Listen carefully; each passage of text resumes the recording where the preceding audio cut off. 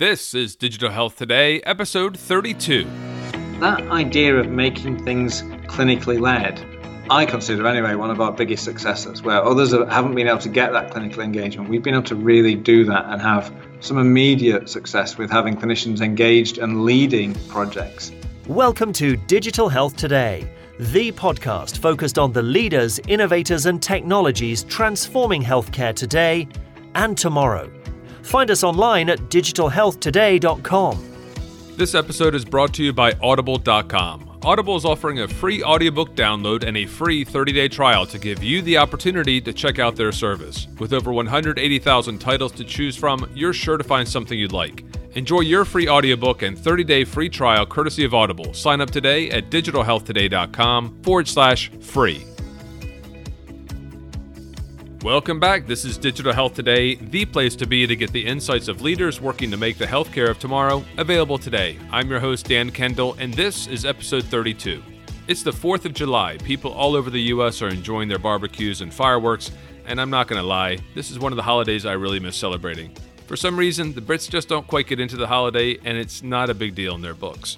If you want fireworks, you have to wait until November for Guy Fawkes Day, which frankly I never really understood. Why did they name a holiday after a person who tried to blow up Parliament? He was part of the gunpowder plot, he was sentenced to execution, and then a national holiday was named after him? I don't get it. If you can explain it, I'd love to hear it. Email me at dan@digitalhealthtoday.com. Help me with my British knowledge. Happy Independence Day to everyone in the U.S. All right, our guest today is Richard Corbridge. He is both the Chief Information Officer for the Health Service Executive in Ireland, and he's the CEO of eHealth Ireland. Richard has a wealth of experience in the health and clinical research sector, leading business change, benefits management, and information security projects. Over the last 15 years, Richard has delivered a wide range of technology and health systems, and he's had some great success. And he's also had success with perhaps the most complex systems in healthcare, the people. Richard and I spoke about what could be learned from the UK's National Programme for IT, a program that is largely criticized as a £12 billion failure, but that did provide some key infrastructure and systems to modernize the UK's health system. We also spoke about clinical engagement and the role of clinicians, all clinicians, not just doctors, all clinicians in leading and embracing change. We also spoke about the lighthouse projects that are underway in Ireland to provide technology solutions for bipolar disease, epilepsy, and hemophilia. They have a cool solution using chatbots for mental health that I think you'll want to hear about. As always, you can get all the show notes on the website. Just visit digitalhealthtoday.com/32. And while you're there, please take a minute to subscribe to the podcast on your favorite platform and join our community. Now let's tune into the conversation with Richard Corbridge. Thanks for joining me. Welcome to the program. Cool. Thank you very much. So, Richard, I've given the listeners a little bit of insight into your background. Can you tell me a little bit about your personal journey that's taken you to where you are today? Yeah, I've been in health technology for 20 years, started looking after the health systems for administrative purposes in the NHS 20 years ago, looking after the ability for the NHS to do call and recall for cancer screening, how it paid GPs. We put in the first secure connection for GP practices to be able to send their items of service, patient registration, cancer screening into those systems, and then moved into program and project management, launching the data transfer service, which was the first EDIFACT or structured data function for sending information around the NHS. Then various other program roles, moved over to clinical research as the CIO for clinical research in the UK, and then most recently moved to Ireland 2.5 years ago to take up the post of CIO for the health system in Ireland, which is known as the Health Service Executive. What did you study? Business studies and teaching, oddly. So not technology initially. So I wanted to be a teacher, and then fortunately or unfortunately, dependent on whether you're my mum or whether you work in healthcare, I decided not to be a teacher. Literally when I left university, I was persuaded by money, unfortunately, that perhaps being a teacher was going to be a long, difficult path, and going and working for Perot Systems actually initially was a much more quicker way for a 21-year-old to afford a lifestyle that he wanted to. That's really interesting. Perot Systems. I mean, that's not a name you hear much about. What was it like working for them, and at what stage in the business development was it? So it was very early days in the mid-90s. It was my first role out of university. It was an exciting time to be looking at. We were doing geographic information systems using satellite imaging to place cables underground so that electricians didn't dig cables up when they were doing different work around there. And yeah, it was a fascinating place to cut teeth, particularly having done business studies and teaching and then going into a quality and business change role. So it was different. But after 2 years in Perot, I was asked would I move to the States, and I decided that I didn't want to move to the States at that time. So we parted ways and I joined healthcare.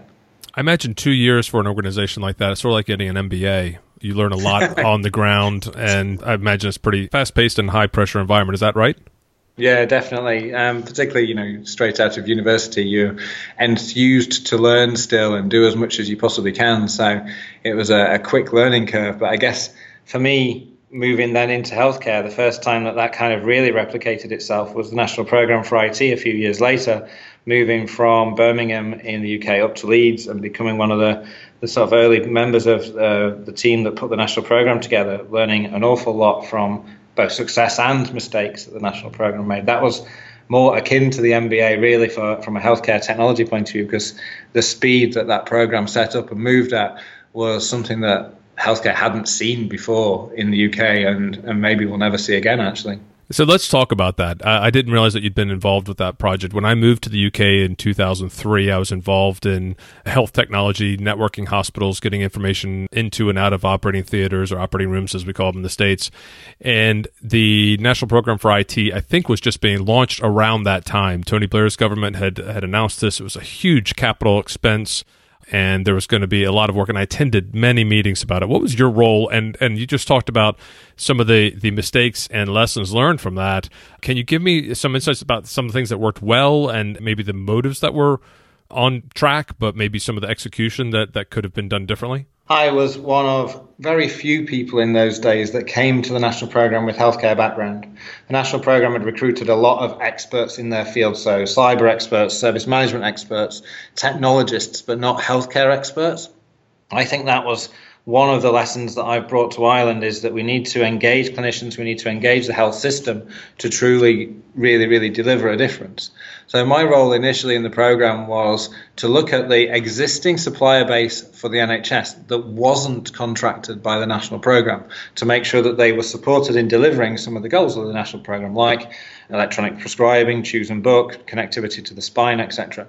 But it was it was a very interesting role, because it meant we didn't have the contractual levers that were in place that the national programme was sort of known for, but we did have relationships that we built with the national programme vendors and suppliers, and how that had worked and came together. So that was the big difference there. I think the programme is often known for having, maybe not always known for having been successful. And yet you look around today and every GP practice in the NHS is connected to high powered bandwidth. The whole of the NHS has choose and book, it has electronic prescribing, it has patient administration systems, PACS everywhere. So whilst it would be seen by media as perhaps not being successful, it would also, if we reflect on it, change the landscape of the NHS from a technology point of view. Hey, that's a really interesting point. I mean, it may not have delivered on all the aims that were discussed at the very beginning, but it certainly did bring it forward in a large way, in a significant way, from where it was in the early 2000s. So that's important to sort of recognize those successes. I think one of the things that we've tried to do in Ireland, the national programme set out a grand plan that it would finish in 5 years or 10 years or whatever the timelines were. And it was going to go away and do lots of stuff. And then, as if the magic moment was going to happen, the curtain would roll back and we would have a digital healthcare system. Actually, what we've tried to do in Ireland is say, we need an end in mind, but we need some stages on the way that will change the way healthcare is delivered. And that's both clinical engagement and patient engagement. We tried desperately to keep that theme and that message that everything we're doing is about changing the way we deliver healthcare to keep the patient at the centre. And everything we do needs to be clinically led and isn't really an IT project, it's a business change project. And we've tried really hard to push that into everything that we do in Ireland over the last 2.5 years, which has been, it's been a really exciting time to be in a country where clinicians are so engaged in the art of what digital could do to healthcare. I think that's, for me in Ireland, has been the most exciting part of this. In the NHS, we would have really struggled to get clinical engagement Whereas in Ireland, the clinical engagement is here in spades, and it's really fantastic from that point of view for a country to be so behind what it wants to do with clinicians for a digital fabric, as we've been calling it. In terms of the ambition of the program, one of the things that I thought was a little bit remarkable about it when I started to sit through some of those meetings back in 2003 and 2004 was that they were trying to project and define, as you said, they're sort of going to roll back the curtain in 5 years' time. Who can possibly anticipate all the evolutions that we're going to see in terms of technology in Absolutely. 5 years' time? In 2003 to 2008, well, I mean, just think about the iPhone and the iPad that came out a few years later, and the mobile working and the expectation. And what I've seen is that the programs have really changed, where they used to be very much enterprise-led and sort of pushed down from the top. As you said, they were going to roll back the curtain, and suddenly there's going to be a digital environment for everyone to work in the clinical space. Whereas now people are coming in, well, now for the past 10 years almost, people have been coming in with their smart devices and saying, wait a minute, I can get a mortgage, I can rent a car, I can book my holiday through my phone. Why can't I do this as a patient or for my family or for my patients? So it's really changed from being top down to being a grassroots sort of approach to it. Yeah, definitely. I think that consumerization of digital has had a bigger impact on health for a very specific reason, and that's healthcare generally in all jurisdictions is so digitally immature compared to other business verticals that patients and clinicians are now starting to lead the way, not IT, in what digital does. And some CIOs would see a problem with that, as long as it's done with an understanding of where the end is in sight. I don't really see a problem with that. One of the things we've tried to do, and I really believe in, is we can't really say no to a clinician who has an idea and has got a consumerized piece of technology that will deliver a benefit, unless we have a solution that's an enterprise solution that's at least as good as the consumer solution that the clinician's got. Now, one of the caveats to that is around sort of information governance, cybersecurity. A consumerized piece of technology often doesn't have that enterprise cover that's needed. But we've tried really hard to understand what's needed out there and how can we try and connect the two things together more. So you were in the UK, you're an Englishman. Where do you live in the Republic of Ireland? In Dublin, so in the centre of, it feels like the centre to me anyway. I'm sure other people in Ireland might not agree, but Dublin is a digital hub, and that's absolutely, it feels like that all the time. It's a very vibrant city, and a city that, you know, from a startups and the engagement we get with entrepreneurs and new ideas around digital in healthcare, it makes it a very exciting place to be. You know, in 2016, out of the top 10 startups to receive VC investment, 6 were healthcare technology companies. So the environment in Dublin around digital and the focus on healthcare is quite phenomenal. Yeah, I was actually just going to say the same thing. Ireland is really known for its innovative culture. It's attracted a lot of early stage people, early stage businesses, and enterprising young adults who want to create new solutions. And it's done a great job positioning itself, I'd say, globally as a place for investment and corporations to establish their presence there. And I was wondering how that did lead over into the health and social care space. Can you give any examples of some of the programs that are happening there in Dublin or Republic of Ireland as a whole? Yeah, I mean, there's 3 Irish startups that have moved beyond the startup stage that are doing video consultations that have got amazing traction with what they've been able to do to really compete on a global market. There's an organization we've been working with called TickerFit that allows you to prescribe a fitness program for people who've had surgery that monitors that and reports back to clinicians. And then you look at some of the initiatives that, in partnership with academics and business, we've been able to do in the last 12 months. So we have a project known as a Lighthouse project that looks at epilepsy. Ireland, through different partnerships, is now sequencing the genome of people with suspected epilepsy, putting that into the electronic health record, and then making that information available to the multidisciplinary team when they're making decisions around what they can and can't do for that patient. And that started with success in the latter part of last year, and we now start to roll that out. So you can see that digital entrepreneurship and digital acceptance in Dublin and in Ireland really having an impact at so many different levels, whether it's the great new idea or whether it's the the bigger organizations that we're now engaging with, we're starting to create a real ecosystem of engagement, which is just so enthusing to be part of it. You left the UK and you took on really what sort of dual role in Ireland, if that's correct, the CIO of the Health Service Executive, as well as the CEO of a new organization called eHealth Ireland. Yeah, so eHealth Ireland is the vehicle for delivering digital to the health system of Ireland. So the Health Service Executive, of which I'm the CIO, is the public health system, but eHealth Ireland's role is actually across public, private and voluntary health systems across the country. Excellent. And when did that organization get started? Literally in the December, I was the first employee. So as I came to Ireland in December of 14, it became an organization around the role coming in. And over the last 2.5 years, we started to look at how and what that organization is and how it grows out of some of the roles and functions that are delivered by the HSE. At the moment, eHealth Ireland is a program of work within the Health Service Executive, but in the future, it could become the digital vehicle for health across the whole of the country. Yeah, I see why Brian put us in touch. So Brian O'Connor, for all the listeners, you can listen to his episode on episode 23. But Brian O'Connor is the chairman of ECH Alliance, and he suggested that Richard and I speak. So, Richard, given that you're the first employee of eHealth Ireland and you've had really a blank slate to try to make this impact, and knowing that ECH Alliance is focusing on the tactics and the delivery and the activities that people need to follow in order to make this new way of working in healthcare a reality, I can see why you wanted us to speak. What sorts of things did you get started doing when you had this brand new role and a blank slate?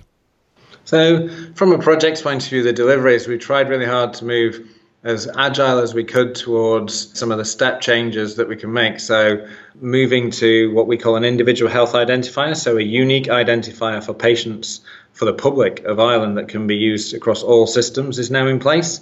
Electronic referral, so the ability to do digital referral from GP practice into acute hospital is in place. The first large number now of electronic prescriptions have been done in the south of Ireland. We've done the epilepsy project I mentioned, but replacements of a number of big systems and then our first digital hospitals. So Ireland would have had very much a paper-based healthcare system in 2014 even. In December of last year, our first hospital, which is Cork Maternity Hospital, moved from a paper-based hospital to a digital hospital the first week in December, and now the whole hospital runs completely paper-light, has a digital infrastructure across it, and we followed that up with another maternity hospital since and plan to do that into all maternity services. We also have delivered to government the electronic health record business case, which is effectively an ask to deploy 4 pillars of an EHR across the whole of Ireland into community, into acute, into patients' homes, and an integration layer across other systems. So we're starting to move forward to a single, what we call a digital fabric for the whole country. So those are great examples, and the digital hospital piece is very important. I like the term you used there, paper light. When we look at the problems that are really facing healthcare globally as well as locally, a lot of the problems are around, access to beds, bricks and mortar, access to staff. What sorts of things are you guys doing to take the care outside of the hospital? So it's great to know that there's less paper being used and more digital platforms internally. But what's actually being done to help the citizens of Ireland receive healthcare where they are in their local communities and not have to travel to these established facilities? So what we're trying to do at the moment is put together ways that patients can access information. So we have 2 pieces of work at the moment around portal capability to enable integrated care to be delivered to the patient. And the first of those examples sticks with the epilepsy area, where a patient can now use their patient portal to look at their health record, to look at what the MDT is suggesting they do, but also for them to record the frequency and severity of a seizure that they may have. So that then becomes part of the electronic health record and part of the information about their care needs, which really drives a quicker view of that information. Later this year, a similar type of portal will go live into maternity services. So that puts the patient's information in their own hands as to where they're going. And then there are a number of other initiatives across the country. Even simply having the IHI means that patients are now uniquely identifiable in the healthcare system, which means that we can now start to access things like capturing consent for clinical research. We can start to look at a digital organ donor register. There's a huge amount of effort being put into making it possible for patients to own their own information. And when own, I don't mean the legal sense of own, but own as in being able to view, see, and understand the information that's held about them in the healthcare system is really important. So you use the acronym IHI, that's the Individual Health Identifier, is that right? Yeah, it is, sorry. So it's okay. So when did that get approved? When did that sort of get implemented? So it was approved in the summer of 2014. It was created and built over last year. It was able to go live in September and will be put into GP practices and electronic referrals in May of this year. Can you explain why that's a big deal and how that then will benefit an individual? And obviously Ireland, it's not one of the world's largest countries. How does it benefit the citizens of Ireland as they then travel to other parts of the EU or around the world? It's a really good question, because trying to get an understanding of what digital identity means as a benefit to a patient is quite complex. So I guess our minister uses a phrase around would you work or be part of any other system where you couldn't be uniquely and securely identified? It makes sure that when a clinician is digitally talking about you, the patient, no matter who sees that information, it references back to you. We consider the IHI to be a patient safety initiative first and foremost. It guarantees identity of patients in different systems. It allows us to move digital information around the system securely, safely, and audited, so that we can actually see who has looked at the information. If you think about paper records, that's virtually impossible. You mentioned there patients moving around the EU in different jurisdictions. There's two really cool parts to the IHI that make a difference there. The first is that the IHI is the same number, string, and type of number as the NHS number, which means that patients in the UK, Northern Ireland in particular, will have a unique number, and when a patient goes from the Republic into the North for care or vice versa, that number can continue to be used, and that would apply to Wales and England as well. Also behind the IHI is a GS1 number, which is unique across the whole of the EU. Ireland is one of the few countries, I think it's about 9 countries, that have worked together over last year to create a pilot where a summary care record can be shared between those different countries. And some of that is down to the GS1 number behind the IHI being a unique identifier across the whole of the EU, which is a huge, huge benefit for patients moving through the European Union.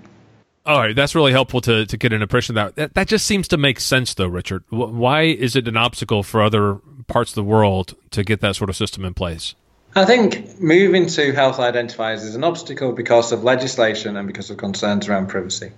We straight away at the beginning made sure that this was a patient safety initiative. We've spent a lot of time engaging patients. We did a privacy impact assessment in the public domain, publishing the content of that at each stage of the drafting. We've made sure that one of the things the IHI does is allow a patient to see who has viewed their clinical information. We've put the audit in the hands of the patient, which is to some degree taken away those privacy concerns. We've also made sure that the IHI is about the delivery of healthcare. Now that includes public and private healthcare, but it is only for the use in healthcare, not for insurance companies, not for anybody else to actually be using. And that again makes it quite unique in that its position statement in healthcare is about improving healthcare, not about gathering public sector additional information. Interesting. So people outside of the healthcare space are not allowed to ask for that? I mean, for private insurance, for example, or employers or anything else? No, it's not. It's not for use in anything other than the delivery of healthcare in the public-private healthcare system. So that's guaranteed its sort of stability from a people's view of the privacy impact of an IHI. We'll get right back to the interview, but first I wanted to tell you about our sponsor. This episode is brought to you by Audible.com. I know you love audio, so I partnered up with Audible to get you started with a free audiobook download and a 30-day free trial at digitalhealthtoday.com/free. Audible has audio recordings of over 180,000 books so that you and I can enjoy them when we're on the go. And let me tell you, this isn't a half-stocked catalog of classic literature. This is the latest and greatest collection of books from the leading minds of today. I'm talking about the books that are bestsellers. I'm talking about the books that our guests recommend. For example, you can listen to Sapiens and Homo Deus by Yuval Noah Harari that Liz Parrish recommended in episode 30. You can listen to 0 to 1 by Peter Thiel that Michelle Longmire recommended in episode 28. Or maybe you want to tune into The Hard Thing About Hard Things by Ben Horowitz that Yuval Moore recommended in episode 27. Just think, with Audible, you don't have to kick yourself anymore for not finding time to read, or feel badly because you keep falling asleep when you're trying to read before bed. Maybe that's just me. With Audible, you can listen while you're working out, traveling, cooking, almost anything you do, Audible can do it with you. So don't wait. Check out our guest recommendations and then give Audible a try for free. Sign up today at digitalhealthtoday.com/free. Now let's jump back to the conversation. What else is going on in Ireland that you want to talk to the listeners about? I guess, we've covered off the Epilepsy Lighthouse Project. There's two other big areas at the moment around haemophilia and bipolar disorder, which are two other of the Lighthouse projects. In haemophilia, we've created effectively a supply chain management solution that tracks treatment right through to the patient's fridge, allows them to scan where the treatment's been used, allows them to communicate securely with their clinician. In bipolar disorder, we're working towards building a small piece of AI, a chatbot that can be put onto bipolar patients' telephone and be able to make sure that, as different things are happening to a patient who's consented, the chatbot can text them and say, are you sure you want to do X, Y, or Z? Do you want me to speak to your friend, your carer? Should you do different things to try and stop episodes around bipolar happening? We've concentrated a lot on the innovation space to try and make sure that we support those new startups, those organizations that are coming through with new ideas. And that ranges from the video consults that's happening with GP practice through to so many different ideas. We were working with a company last year called FreeFeet, who have come up with a small device that you attach to a shoe of a Parkinson's sufferer. The device casts a laser shadow ahead of the feet of the person who has gait freezing through Parkinson's and allows them to walk again and move forward. Last year in November, we had a Innovation Week, which was a 6-day event, a public-facing event, a free event, where we showcased a lot of this with the public. We had over 3,500 people through the door and 250 kids from different schools. We're just putting our final planning together to do that again in November of this year. So we have so many different areas that we're trying to move forward at the same time. It makes it very varied and very exciting, that's for sure.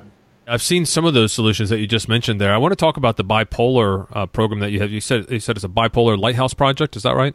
Yeah. So that sounds like a great solution. How does that exactly work in terms of the chatbot? What is it actually sensing, and how is it triggering the interaction with the user? Okay, so from a hackathon, which was part of the Innovation Week that I just mentioned last year, patients, IT people, academics, patient groups, and clinicians came together.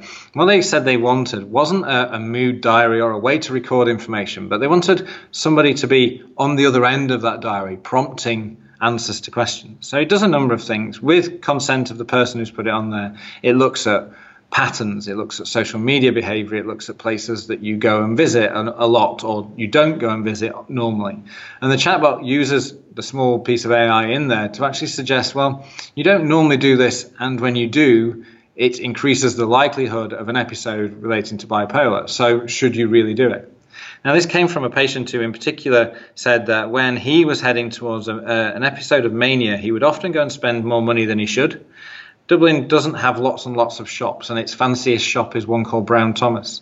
So this chap suggested that if he went to Brown Thomas more than 3 times in a week, he would want the chatbot to just alert him to the fact, you're spending more money than you normally would. Are you sure you're okay? Do you want to talk to the friend that you've defined beforehand about possibly the fact you may be heading towards a mania period, which is a bit tongue-in-cheek in how he did it, but actually really brought home the fact that really simple behaviors, and let's face it, technology that's already on board from a consumerized phone point of view, could really, really change the way people consider how to avoid a mental health episode. So it's a really, really cool way of being able to do it. Excellent. Yeah, that's a great solution. As you know, Prince Harry was just in the news recently. He was on a podcast talking about some of the mental health challenges that he faced dealing with the death of his mother. This podcast, Digital Health Today, released a podcast with Arshia Vahabzadeh of Harvard talking about mental health and all the different technologies that can be applied for it. The chatbot is a great solution. Do you see more applications or more technologies coming out to address mental health? I think one of our first things in mental health is to actually create an island-wide electronic healthcare record that can be shared, that patients can access and patients can add to. That's our sort of bedrock foundational element for mental health, is how do we actually start sharing information and doing that. I think one of the things we saw in Innovation Week and in some of the startups, that the application of new technologies people really are considering mental health as an area that can bring a huge amount of benefit, particularly when we consider the different abilities that are there for how technology can be applied. Mobile and being able to communicate directly and securely with a clinician, an advisor, be it via video or simply via text, makes a huge difference to a patient going through issues related to mental health. And I think the technology is so obviously there to be able to enable us to do that. Now, Richard, you are one person. Clearly, there are hundreds and thousands of other people involved in developing and delivering the sorts of projects and products we've discussed. What was done to engage others in this journey, as you put it, to transform the digital fabric of Ireland? We have moved in 2.5 years from a team that was dispersed throughout Ireland and delivered locally to a national function that delivers technology to the whole of the health system. We created a Chief Clinical Information Officer role, and through working with clinicians have managed to recruit 300 clinicians across Ireland into what we call a Chief Clinical Information Officers Council.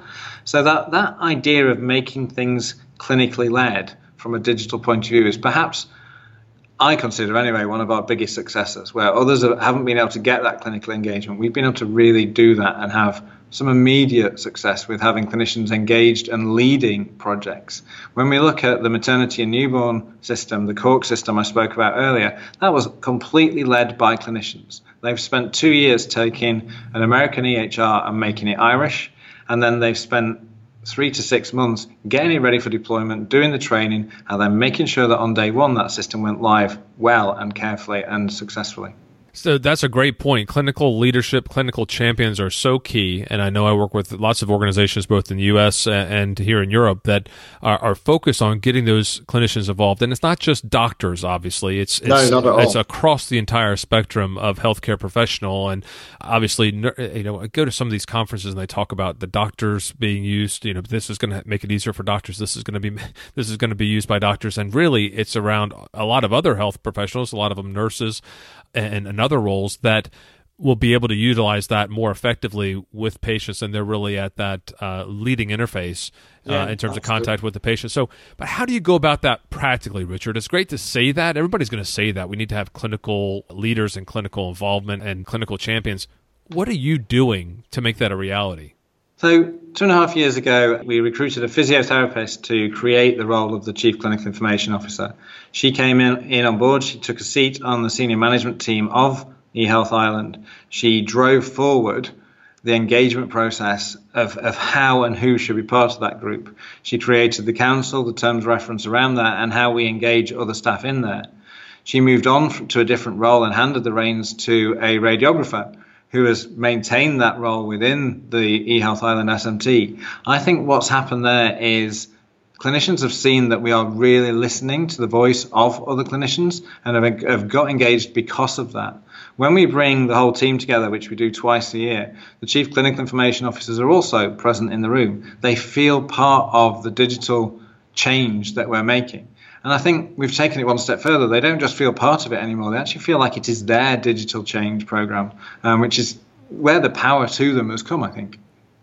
I speak to so many clinicians around the world that feel disempowered by the systems in which they're working and feel like they don't have the power to change. I go to conferences and there's sometimes just a smattering of doctors in the room. There's a lot of technologists or investors or other professionals, and they feel like they can't really get involved and help make a change. So sounds like you've got some programs and some things that you're doing there in Ireland that a lot of other people could learn from.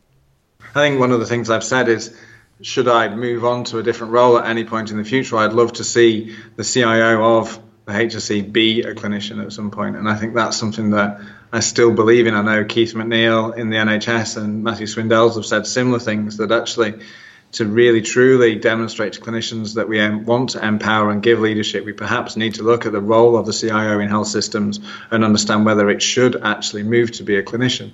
I think that would be particularly powerful. Yeah, absolutely. I think the people who can straddle both sides and understand what it's like to deliver that healthcare and have that patient interaction, and then also can understand the technologies and the processes behind it, it's key to be able to have that. And it's not something that happens accidentally, right? People need to express that interest in technology. A lot of clinicians are seeing other opportunities, and it's a fast pace of change. And technology is coming into so many areas of our lives. Hopefully, it'll attract more people into that profession. I think that's one of the things the guys here have done hugely, is to make sure that just by the fact that in 2.5 years they've gone from 5 CCIOs to 300 shows the attraction of actually getting involved and being part of that group. Mm-hmm. Absolutely. Listen, Richard, I've got 6 questions I'd like to ask all our guests. Do you have a few more minutes for me? Yeah. Great. What is a saying, quote, or phrase that motivates you? So recently we've been talking around, there's often people talk around, is Einstein really quoted as saying this, that, or the other? We've been using allegedly Einstein's phrase, around if you've got a problem and you've got an hour to fix it, you should spend the first 55 minutes working out what the problem is rather than coming up with the answer. So we've been using that a fair bit recently in different things that we've been looking at. I think ours is less phrases and more stories. I have a reputation from a stage point of view of telling stories to illustrate problems, so we do an awful lot of that side of things, which is cool to use the different analogies, different ways of thinking around it, taking things from American TV suits through to stories about bridges that were built over rivers that didn't exist anymore in Honduras. So there's all sorts of cool stuff that we've been doing in that space. I love being able to use that analogy, that storytelling, to get some of our more complex messages across. What advice do you have for others who are working to innovate in healthcare? Advice around innovation is work with your own team as much as outsiders. I really have focused on bringing programs into place that allow clinicians that are working in Ireland or IT professionals that are working within eHealth Ireland to come forward with ideas and allow us and enable us to support them do that. I really believe that not every idea comes from the external startup, new organization, big tech company, and that some of the best ideas we've seen come from clinicians. What book do you recommend for our listeners? It can be anything from business to fiction or anything else. So there's a book called Small Data, which had a big impact on me in November of last year.